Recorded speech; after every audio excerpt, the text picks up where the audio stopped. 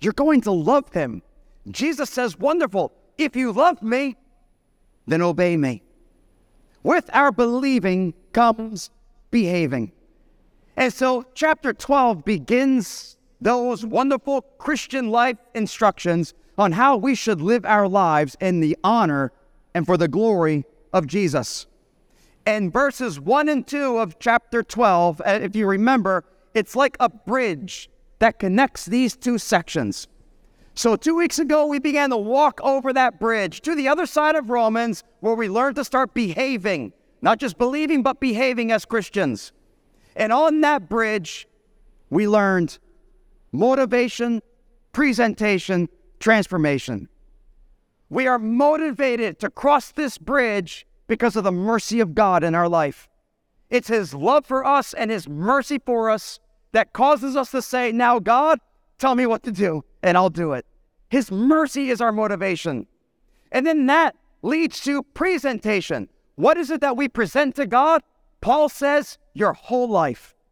Your whole life. In every area of your life, present it before God, onto the altar. It's all for him. Lord, do as you want to do in my life. And then we have transformation, which is what the Holy Spirit began in you when he changed you from death to life. And now you are born again, born from above, born of the Spirit of God. But we are encouraged to continue to be transformed. How? Through the Word of God. Through reading it and studying it and learn who God is and what he wants from us through his Word. And as we do that, he transforms our thinking. He transforms our mind. And we begin to focus on the will of God and following Jesus. And so, if you were with us 2 weeks ago, we have crossed that bridge. And now here we are on the other side, to the side of behaving like Christians. And the first step we take onto this new section is behaving like a Christian in the church. This is the first stop we make. How should we behave in the context of the church? Or as Paul will teach us, the church is called the body of Christ. So that's where we are today. So with that in mind, please turn to Romans chapter 12. And I'm going to read for us today verses 3 until verse 8. Again, today's topic, behaving like Christians now. What does the Bible say our behavior should be in the context of the church? So this has something to do with all of you today. All of you. You hear me? All of you need to listen to these words. Stand with me, if you will, as I read this. Romans chapter 12, verse 3 to 8. Paul says, "For I say through the grace given to me, to everyone who is among you, not to think of himself more highly than he ought to think, but to think soberly, as God has dealt to each one a measure of faith. For as we have many members in one body, but all the members do not have the same function, so we, being many, are one body in Christ, and individually members of one another. Having then gifts differing according to the grace that is given to us, let us use them. If prophecy, let us prophesy in proportion to our faith. Or ministry, let us use it in our ministering. He who teaches in teaching, he who exhorts in exhortation, he who gives with liberality, he who leads with diligence, he who shows mercy with cheerfulness." Amen. You may be seated. So in this new section, we're going to have a series or multiple messages coming out of this new section, which is called Behaving Like a Christian. And today's part 1 of this new section is the body of Christ. Paul's going to teach us 3 things about our being a part of this wonderful, beautiful, magnificent body of Christ. He's going to teach us, number 1, what our thoughts should be, our thoughts toward one another. Number 2, he's going to speak about our unity with one another. And last, he'll speak about our gifts for one another. Amen. So if you're ready, let's get started with our first point, our thoughts toward one another. What should our thoughts be toward each other? Let me read this verse 3 again. For I say to you through the grace given to me, to everyone who is among you, not to think of himself more highly than he ought to think, but to think soberly, as God has dealt to each one a measure of faith. Paul begins all of this with teaching us how we should think of each other and also think of ourselves. He starts with himself. He says, through the grace given to me, so now I am teaching you. What does Paul mean by that? Well, remember who Paul is. An apostle sent by Jesus Christ, a wonderful missionary, an incredible soul winner, planting churches all over that part of the world and reaching so many people for the glory of Jesus Christ. And yet Paul would admit, I'm not who I am because I'm good at this, or because the Lord has rewarded me with the great effort I've given toward him. No. Paul would tell us in another area of the New Testament, I am what I am because of the grace of God. Paul's the first to admit, all that I am and all that I do is simply because the Lord is gracious to me. That was Paul's attitude concerning himself. And I believe if your attitude toward each other is going to be correct, you first have to have a correct attitude about yourself. And so what does Paul say about this? Well, again, he first admits, even what I do and who I am is all by his grace. Not a reward, but because God is gracious to me. So now, Paul says, every one of you, do not think of yourself more highly than you ought to think. And I'm sure we can think of a lot of people we would like to say this sentence to. People that you work with, maybe a spouse, maybe a sibling or a friend. Do not think of yourself more highly than you ought to think. In other words, be humble. Don't be full of pride and arrogance. Was Paul full of pride? Not a bit. How? Why? Because he understood it was all from Jesus. It was all from his grace and mercy. Do not be proud and arrogant about yourself, especially in the context of the church. Be humble is Paul's message. But when it comes to being humble, I see two sides to this, and I actually see two dangers in the subject of being humble. The first danger is this. Maybe somebody comes into church, and maybe they've been a Christian for some time, but maybe they're visiting our church for the first time.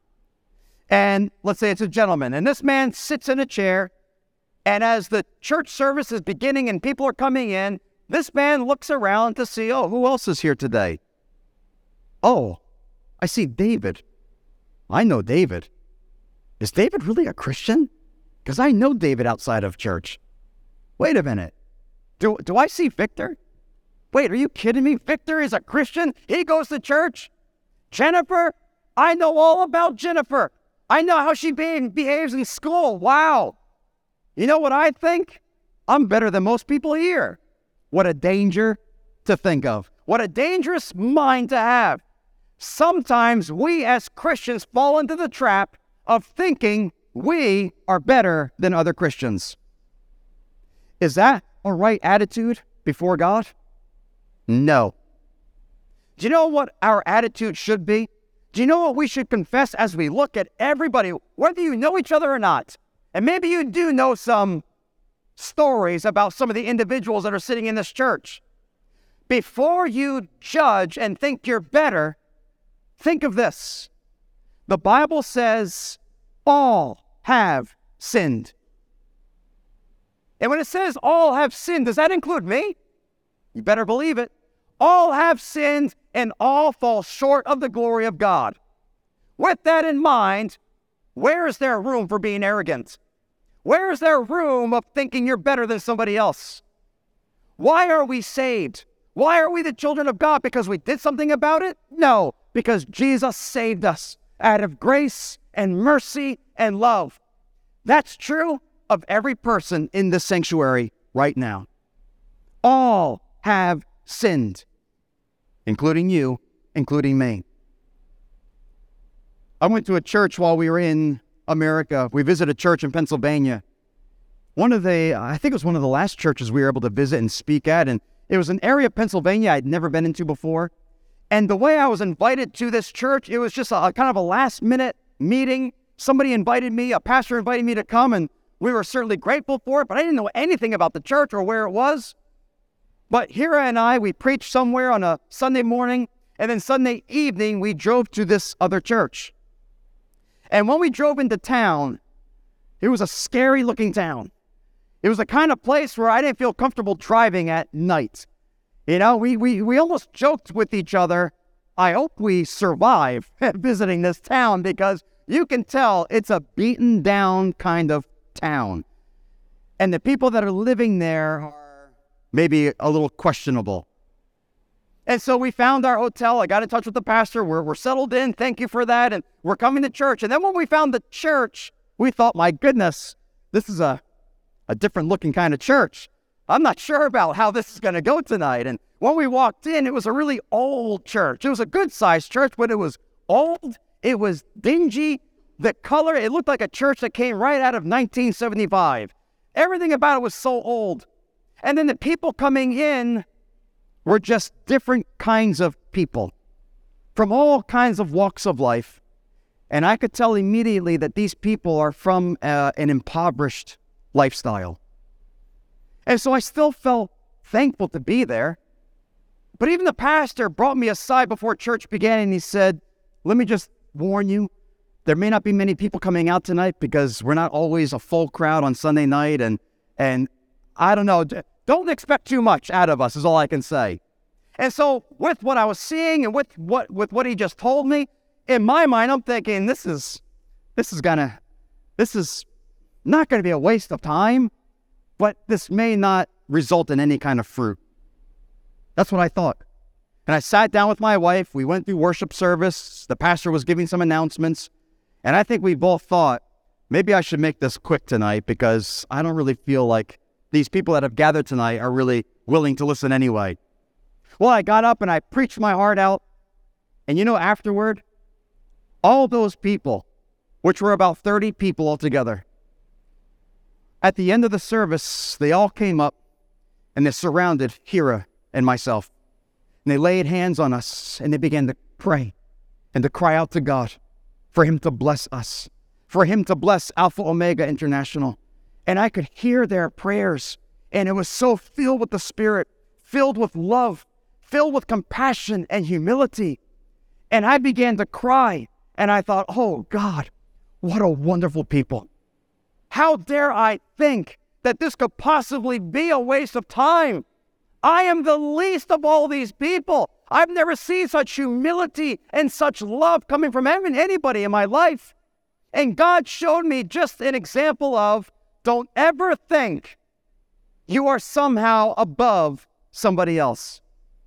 And I learned my lesson, never to feel that way. So the danger is being proud and being arrogant and not being humble. But you know there's another danger to it? To be completely on the other side of that. And being so humble that you actually think, I am the least of everybody and God can't use me. I mean, I know my lifestyle. I know the things I've done. I see God using this person and that person, but I just don't think he'll use me.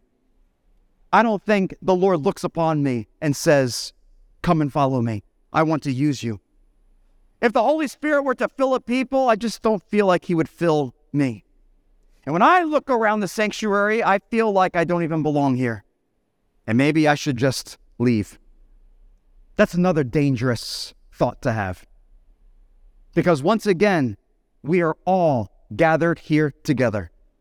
We are all on the same level together. And the only one who stands above us is the Lord Jesus Christ. Amen? We are all brothers and sisters in Christ. It's also taught me this, that I should never look at another man's ministry and be jealous. When I first came to Indonesia, I remember within the last week or 2 weeks that we were coming to Indonesia from America back in 2011, I saw my grandmother. And my grandmother's last words to me before we came to Indonesia, she just simply said, "Heath, remember, you are going to Indonesia for the Lord Jesus Christ." And I thought, yeah, I know that. But it meant something much deeper in my heart as time went by. I had to learn that I'm coming to Indonesia because the Lord has called me here. And I'm here to do what He tells me to do. And what I should never do is look at somebody else and say, "Well, Lord, wait a minute. They have a bigger church than I have." Or, "Lord, they seem to be more successful in their ministry than I am." Never should I think such things. Grandma said, when you go to Indonesia, it is for the Lord Jesus Christ. And that has helped me to remember my purpose is to be faithful to Jesus, no matter what it means. If I have a church, if I don't have a church, if it's a big church, if it's a small church, if I win one person to the Lord or 1,000,000 people to the Lord, my job is to be responsible and faithful to the Lord Jesus Christ. And if you can remember that for yourself and not compare yourself to another person or wish God did something in you like He did for somebody else, if you can keep in mind, the Lord has called me. And the Lord wants me to be faithful to what He commands me. Listen, I can guarantee you, you will feel so satisfied in life. You're not going to worry about what other people say or what other people do. You will feel that you are doing what you were born to do if you just remain faithful to the Lord Jesus. Our attitude should be of humility. Paul says, so don't think highly of yourself, but instead think soberly. You know that word sober? A lot of times we use it today to explain about someone who is no longer under the influence of alcohol. Somebody who lives a life as a drunkard, and they are being inspired and moved by the alcohol that is affecting their thinking. When they're finished with that, they now have a sober mind. No longer under the influence of alcohol. That's what we call being sober. Paul says, think soberly. The word is also used. Do you remember when Jesus healed a man who was possessed by thousands of demons? And he was crazy, a crazy man. But when Jesus healed him and saved him, the Bible says that all the people came, and when they saw that crazy man, now he was in his right mind. No longer under the influence of demonic power in his life, but in his right mind, or he was sober. Maybe we use this kind of talk when we hear, like when today's basketball players, professional basketball players, every time I hear a young professional basketball player say, "I'm better than Michael Jordan ever was," what do you want to say to them? Are you crazy? Or you might want to say, have you been drinking? Because you're not talking like a sober person. You know what I mean? So Paul says, don't try to make yourself something that you're not. Be in your right mind. Think soberly. Don't get crazy, and don't act like you're drunk. Instead, be in a right mind. Humility under the Lord Jesus Christ. Amen. So come into this right thinking concerning yourself, and then it will help you to look at others and think of humility. Remember, we've all sinned and fall short of the glory of God. Paul says to every one of us, to each of you, for all of you who believe in the Lord Jesus Christ, to each of you, God has given a measure of faith. And that doesn't necessarily mean that the faith you have today, you only have it because God gives you that faith. No, it's talking about something else. Paul's about to talk about gifts from the Holy Spirit. And a measure of faith is talking about how God is equipping you right now. He's working in you to do His will. He's equipping you for the calling He has for your life. He is equipping you to live in the gifts that He gives you through the Holy Spirit. And to everyone who is here, God is working something in you. And what I love about that is the fact that God is doing something unique in each and every one of you. God knows Frank so personally. God knows everything about Frank. And God is doing something unique in Frank's life. So the same can be said for Ronnie. The same can be said for Riska. God knows you and he does something unique in your life. Every one of you. Aren't you glad that church is not a factory?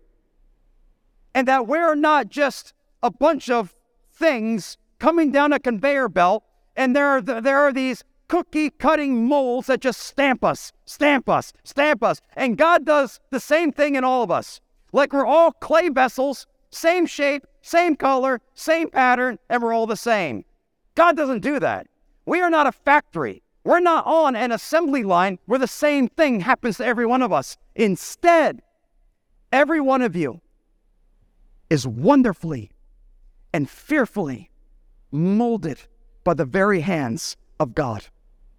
God is doing something in you and in you. God knows you. God works in you. When you get together for connect groups, let me encourage all of you this week, in fact, when you get together, take time to hear what God is doing in each person's life. Take time to hear each person's story, where they've come from and where God has brought them today. Take time to hear about how God helped someone or spoken to somebody's life or saved someone. Take time to hear each person's personal story with God. And when you hear all of it, then give him all the glory for the great things he's done. Amen. May our thoughts toward each other be full of love and humility and patience and grace and appreciation. Not just appreciating each other, but appreciating what God is doing in each and every one of your lives. Are you with me today? We are a special people, and you are a special person because God's working uniquely in you. Don't ever forget that. Number 2, we have our unity with one another. For as we have many members in one body, meaning our physical body, we have many members in one body, but all the members do not have the same function. Yeah, we have hands and we have feet. We have ears and we have toes. Not all the same function. So we, the church, being many, are one body in Christ and individually members of one another. So Paul, and it's only Paul who does this in the New Testament, he likens us, the church, as a body of Christ. And in the same way that a human body works, and it works together as you move, as you go to work, whatever you do in life, how many members of your body are working together with each other in order for you to do what you do every day? Paul uses that illustration to explain what the body of Christ is like. And think about the masterpiece that God has created in your physical body. Do you know that in your body is a unique DNA code that nobody else has in this world except for you? It is specific to you. And the information that's in your DNA, there's enough information to fill up 1,000 books of 1,000 pages each, or more than 3 billion letters that are contained in the story that God has written for your body. That is incredible. And with all that information in your body, as you're sitting there right now, that DNA communicates to every cell of your body for those cells to do exactly what they're supposed to do. And do you know that the cells that make up your lungs, they know that only a portion of that information is for them. Only a portion of those instructions are for them. They don't do the same things that the cells of your heart do, or the cells of your liver do, or the cells that make up your skin do. There's instructions for everyone. And not once will the cells of your eyeballs say, well, I wish I was in the toes, or I wish I could work the knees, or I wish I was a part of the pancreas. Your cells don't do that. They have a specific job, and they do it wonderfully and fearfully. And as you zoom out, what do you have? A fully functioning body. Paul uses that as an illustration for the church. We are many members, many people. You all come from different backgrounds. You all probably have a different accent. You come from different cultures. You have different skills in life. You do different jobs. You have different kinds of families. We're all different, yet God uses every one of you as members to work as one body of Christ. And as the body of Christ, He's the head. He commands. He leads. He instructs. And we do. And in the same way, I shouldn't look at, let's say, Gerald. And I shouldn't say, well, I wish I was Gerald. I wish I had the skills that he did. I wish God used me like that. No. God has a job for me to do in this church. And I will do it faithfully to the Lord. And if you do likewise, we are a wonderful body of Christ. Also with the body, your physical body. What if in your physical body, parts of you decided, well, I don't want to do anything. I mean, I'll be here, but that's it. I'll just be here. What if my legs decided, I don't want to walk. I don't want to move, but I'll be here. What would happen to the rest of my body? I'd become even more obese than I am right now. I've gained weight since I went to America. I can't even close this jacket right now. Imagine how much worse it would be if my legs decided I'm just going to sit there and do nothing. Well, then I'm going to be very unhealthy. I'm going to gain weight, and that's not good for anybody. Well, in the same way, we are many members of this one body. God has not placed you here just to be here. You with me? God didn't put you into this church just so that you could be here on a Sunday and you receive, and then you go home and you're gone. No, instead, you are a member that God expects all of you to be a contributing member of the functioning of this body. Every single one of you has a role to play in this church. Amen? You're not here just to be here. That's not why God calls us the body. But we all have a function to perform. And I love it when I see you at work here. I love it. I know there are many things that many of you do that nobody else recognizes, but I know that you're doing it, and I'm so thrilled. I don't want to start naming names because it's going to make it look like I'm, exalting some people over others. So maybe I won't mention any names, but last week when I came in, there were two greeters that were there. And it's not that they've never greeted before. Maybe they have. I just haven't seen them doing it for a while. But when I saw it, it was Ronald and Ivana. Okay, I have to do it. It was Ronald and Ivana. They're at the door when I came through the elevator, and I don't know what it was, but when I saw their faces, I was literally glad, so glad, that they felt it important enough to stand at that door and welcome everybody coming in. I was glad. Guys, I was glad to see you. They're a great-looking couple. They should be there more often. So glad to see them. You know why? Because we need them. We need Ronalds and Ivanas to get to work. We need, like today, Thomas and Gerald, who did the same thing. We need teachers.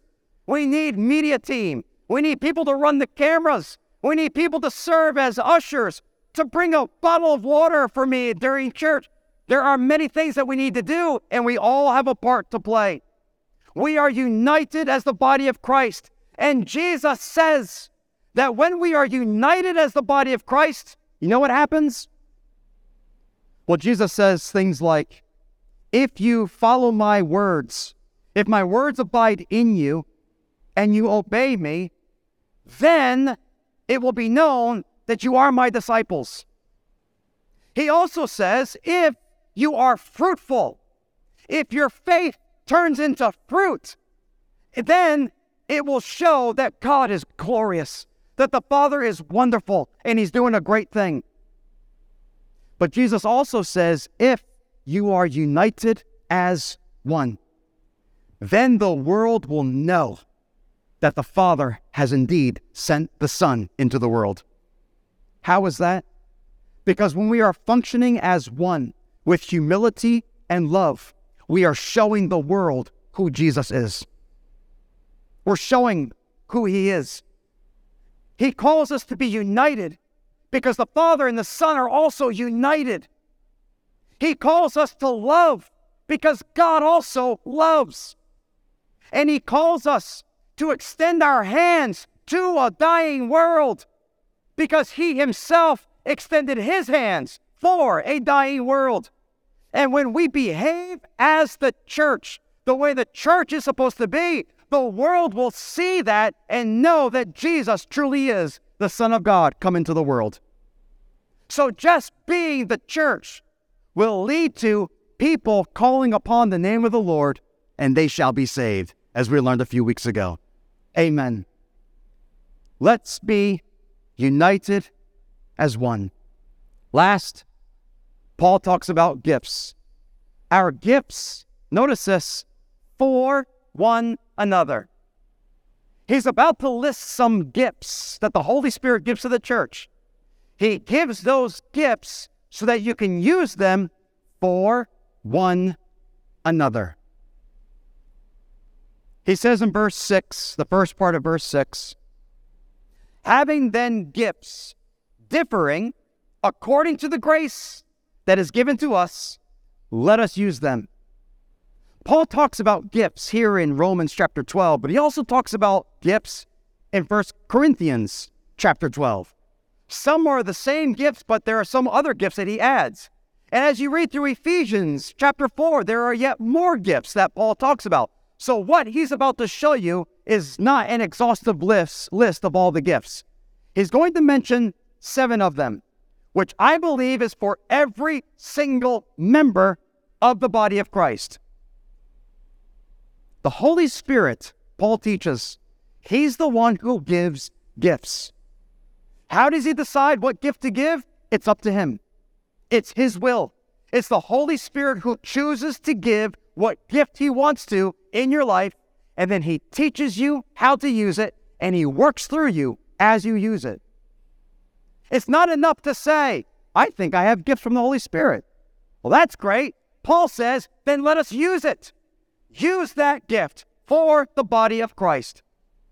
And before I get into this list, you might ask yourself, well, how do I know what gift I have? Well, maybe as we go over the list, maybe the Holy Spirit will speak to you. Maybe the Holy Spirit stirs your heart for certain needs of the church. Maybe there are certain things that you do for the church that just give you a wonderful sense of gladness, joy, satisfaction. The Holy Spirit can lead you into what gifts He gives you. Your part is to just say, Holy Spirit, here I am. Whatever gift you want to give to me, I will be faithful. That's our part. The list of gifts is not exhaustive, but these 7 that Paul is about to mention, I believe, provides the core of who we are as a church. So let's go over these fairly quickly. Verse 6 and 8, here are the 7 gifts. If prophecy, let us prophesy in proportion to our faith. Ministry, let us use it in our ministering. Teaching, let us teach. He who exhorts in exhortation. He who gives with liberality. He who leads with diligence. He who shows mercy with compassion. So I've highlighted and emboldened in blue the 7 gifts that the Holy Spirit gives to the members of the church. Let's go over these quickly, one at a time. And maybe the Lord will speak to your heart. Prophecy. Prophecy, to me, the way I read about prophecy, especially in the context of the church, prophecy can be simply summed up as speaking God's word into somebody's life. Now today, because of our Asian culture, a lot of times I believe that in our culture, we want to believe in what's called fortune tellers. And we want to know, what's my future going to be? Where am I going to work? Who's my wife going to be? How long will I have to wait for this or that? What degree? And they go to fortune tellers, which, if I'm honest with you all, are demonic. And whatever they say, then the person believes it and then hopes that it's going to happen. Do you know why we do not search as Christians for fortune tellers? Because we have something that's actually called trust. We trust in God. I don't know what tomorrow is going to hold for me. I have no idea. I know what I do have, God, and I can trust in Him. Amen? Only a few of you said amen. So prophecy, thank you. Prophecy is speaking God's word. What does that look like? It could be that the Lord lays somebody on your heart, and maybe you begin praying for that person. And as you pray for that person, maybe the Lord speaks to you and wants you to encourage that person. You don't know what's going on in their life, but you just want to say, hey, I just want you to know, God is always watching. God always knows what you're going through. God loves you. That can speak a wonderful word into somebody's life. Sometimes God might give you a verse to tell to somebody. He lays them on your heart. You don't know why it is, but there's a verse that you have in mind, and you share it, and lo and behold, it is exactly what that person was hoping to hear in their walk with the Lord. I came here to this church one time, this sanctuary, several years ago, and I met with a man who they said he's a prophet. And you know what I love about people who actually have the gift of prophecy?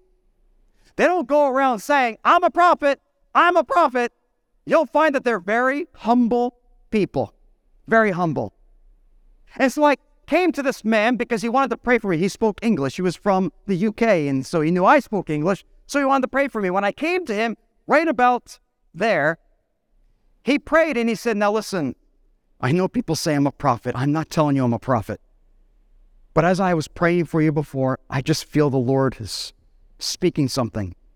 So I'm going to tell you this, and then I want you to just pray about it. Pray about it. Test it in the Word of God. Pray about it and see if this is what God is speaking to you. I appreciated the way he approached the whole thing. And then he told me something which I won't share today, but everything he said after that was like a knife piercing into the center of my heart, and I knew the Spirit was speaking to me. And I cried, and when I cried, he cried. And then we're both just sitting there crying because we both knew the Holy Spirit just spoke from one Christian to another. I'll never forget what he said, and what he said I still hold in my heart to this day, and I will never forget it, and I will always keep on praying about it. God speaks like that in many ways. Maybe God will speak into your life about somebody's future. I don't know, maybe. All I can say is if you feel the Lord is speaking through you, first of all, humble yourself. Pray about that. And when you approach the person, let them know, I am also human, and I don't claim that I had a conversation with Jesus, and Jesus told me to tell you this. I just feel that this is something that the Lord has placed on my heart. So I'm going to tell you in sincerity, I'm going to tell you with love, and then you do what you want to do with it. Prophecy is speaking God's word into somebody's life. Ministry. Another word for ministry is simply service. Serving one another. Whatever need there is, serve that need. Jesus said, I did not come to be served, but to serve and to give my life a ransom for many. When Jesus ministered to the people, he served them. He took time for them. He was patient and compassionate with them. He served them, and he calls us into service as well. I don't know who puts this water up here on the table. I have no idea who does this. But whoever it is, they are serving the Lord. Those who open a door for you as you come in, they are serving the Lord and serving one another. And we need people involved in the service of our church. Teaching. Teaching in the Bible is able to explain the Word of God in a way that people can understand it. And I think, of course, this is needed, and I pray for it all the time when I preach, but it's also very needed for our Sunday school teachers during Sunday school. Because some of your kids, they ask mind-boggling questions. I don't know where it comes from. I don't know how they think of these things, but they ask really adult questions. And I always pray for our teachers to have the gift of teaching, to make God's word simple enough that anybody can understand it. Teaching. Exhortation. Exhortation is literally encouraging somebody, helping to build somebody up. And what I love about that word, exhortation, it's the Greek word parakaleo. Do you remember that? It was from Romans chapter 12, verse 1, when Paul says, I beseech you, brethren. He's calling us, putting an arm around us, and he's encouraging us. The same word is used right here as a gift from the Holy Spirit for those who know how to encourage somebody else. You see somebody who may be hurting, and you know how to walk up to that person, put an arm around them, and encourage them and build them up. Exhortation. Giving. Giving is financial. Now, all the church, we believe, according to Scripture, is called to tithe to the church. That's how the church functions and does all the things that we need to do. It's through the tithe, which is 10% of a person's income. But this giving is a gift that goes beyond someone's tithe. It's an offering that is above and beyond what the Bible prescribes as tithing. And so maybe you feel a special burden for a mission, a special burden for Sunday school or for someone individually. And you have the means because God has blessed you to give above and beyond your tithe. That's giving. Leading. The word leading in the Bible literally means this, and I talked to our Connect group leaders about this. It literally means this. To be a leader is to be set over a group of people, to care for them, to guard them, to protect them. And when you consider that, Connect leaders, how important is your ministry? When you consider that anybody who has a job that is overseeing a group of people at the church, how important is it? God has set you over them to guard them, to care for them, to protect those that you serve. Leadership. And Paul adds that when you lead, do with diligence. Work hard at it. Be on time. Organize yourself. Be persistent. Don't give up. Be diligent. The number 7 one is mercy. This mercy is having compassion. Compassion means you are heartbroken for somebody's situation, but you don't just leave it there. You're heartbroken and then you do something about it. That's compassion. But in mercy, it goes even a step further as the gift of mercy. It's being compassionate, merciful, but in a way that alters your life. In other words, you hear that somebody is in the hospital. You have compassion, you are hurting for them, and then you go to pray for them. That's compassion. But according to mercy, you will rearrange your schedule for the week in order that you can go and visit this hurting brother or sister. It alters your life. When I think of that, I think of our sister Ruth, who leads the ministry, Gria Huelas Así. She has compassion for these young girls, and she does something about it, but it completely alters her life because it's a part of who she is. It's a part of her daily living. It's in her mind every day, and it's a part of her family's life as well. Mercy in a way that alters life. And Paul adds this last word: when you show mercy, do it with cheerfulness. When you go and visit somebody who's sick, don't go in there looking all grave and gloom. Walk into that room with a smile on your face. That's what Paul says. Somebody who's in need of your help doesn't need you to look like you are so burdened by visiting them. They don't need you looking like you have to go out of your way just to go and... No. Walk in with a smile. Walk in with a smile and great encouragement and believing with that person that God is going to work and to heal and to do something wonderful. 7 gifts. 7. And I believe that the Holy Spirit looks upon you today, every one of you, and He wants to give one of these 7 gifts to all of you individually. And when he does, Paul says, use it. Use it. Work together and glorify God all through it. This is how the Holy Spirit builds the church, forms the church, and works through the church. It's through you. Musicians, if you'll come, let me actually, if I can, just read a portion of Scripture as we close now. I just want to read you a portion of Scripture where Paul tells us why this is so important. That our thoughts are of humility toward each other. That our unity is in also humility and in love for one another. That we're working together as one body of Christ. And that we are available to the Holy Spirit to use whatever gifts he puts into our life.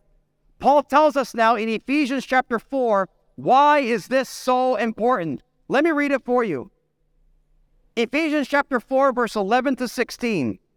Here's what Paul says. And Jesus himself, he gave some to be apostles, some prophets, some evangelists, and some pastors and teachers, for the equipping of the saints, for the work of ministry, for the edifying of the body of Christ, until we all come to the unity of faith and of the knowledge of the Son of God, to a perfect man, to the measure of the stature of the fullness of Christ, that we should no longer be children, tossed to and fro and carried about with every wind of doctrine, by the trickery of men, in the cunning craftiness of deceitful plotting.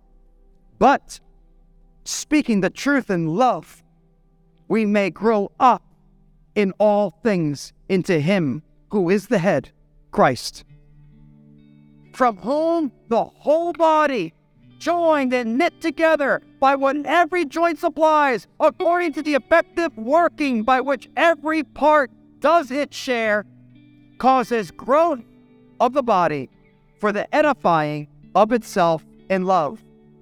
In all, why do we do this? Because the Lord, through the Holy Spirit, wants to build you up and to mature your faith in the Lord Jesus Christ, and he wants to teach you how to love one another. That's the ministry of the saints. That's the body of Christ working together to build you up and to establish you in the love of Jesus Christ. Can you stand with me for a moment?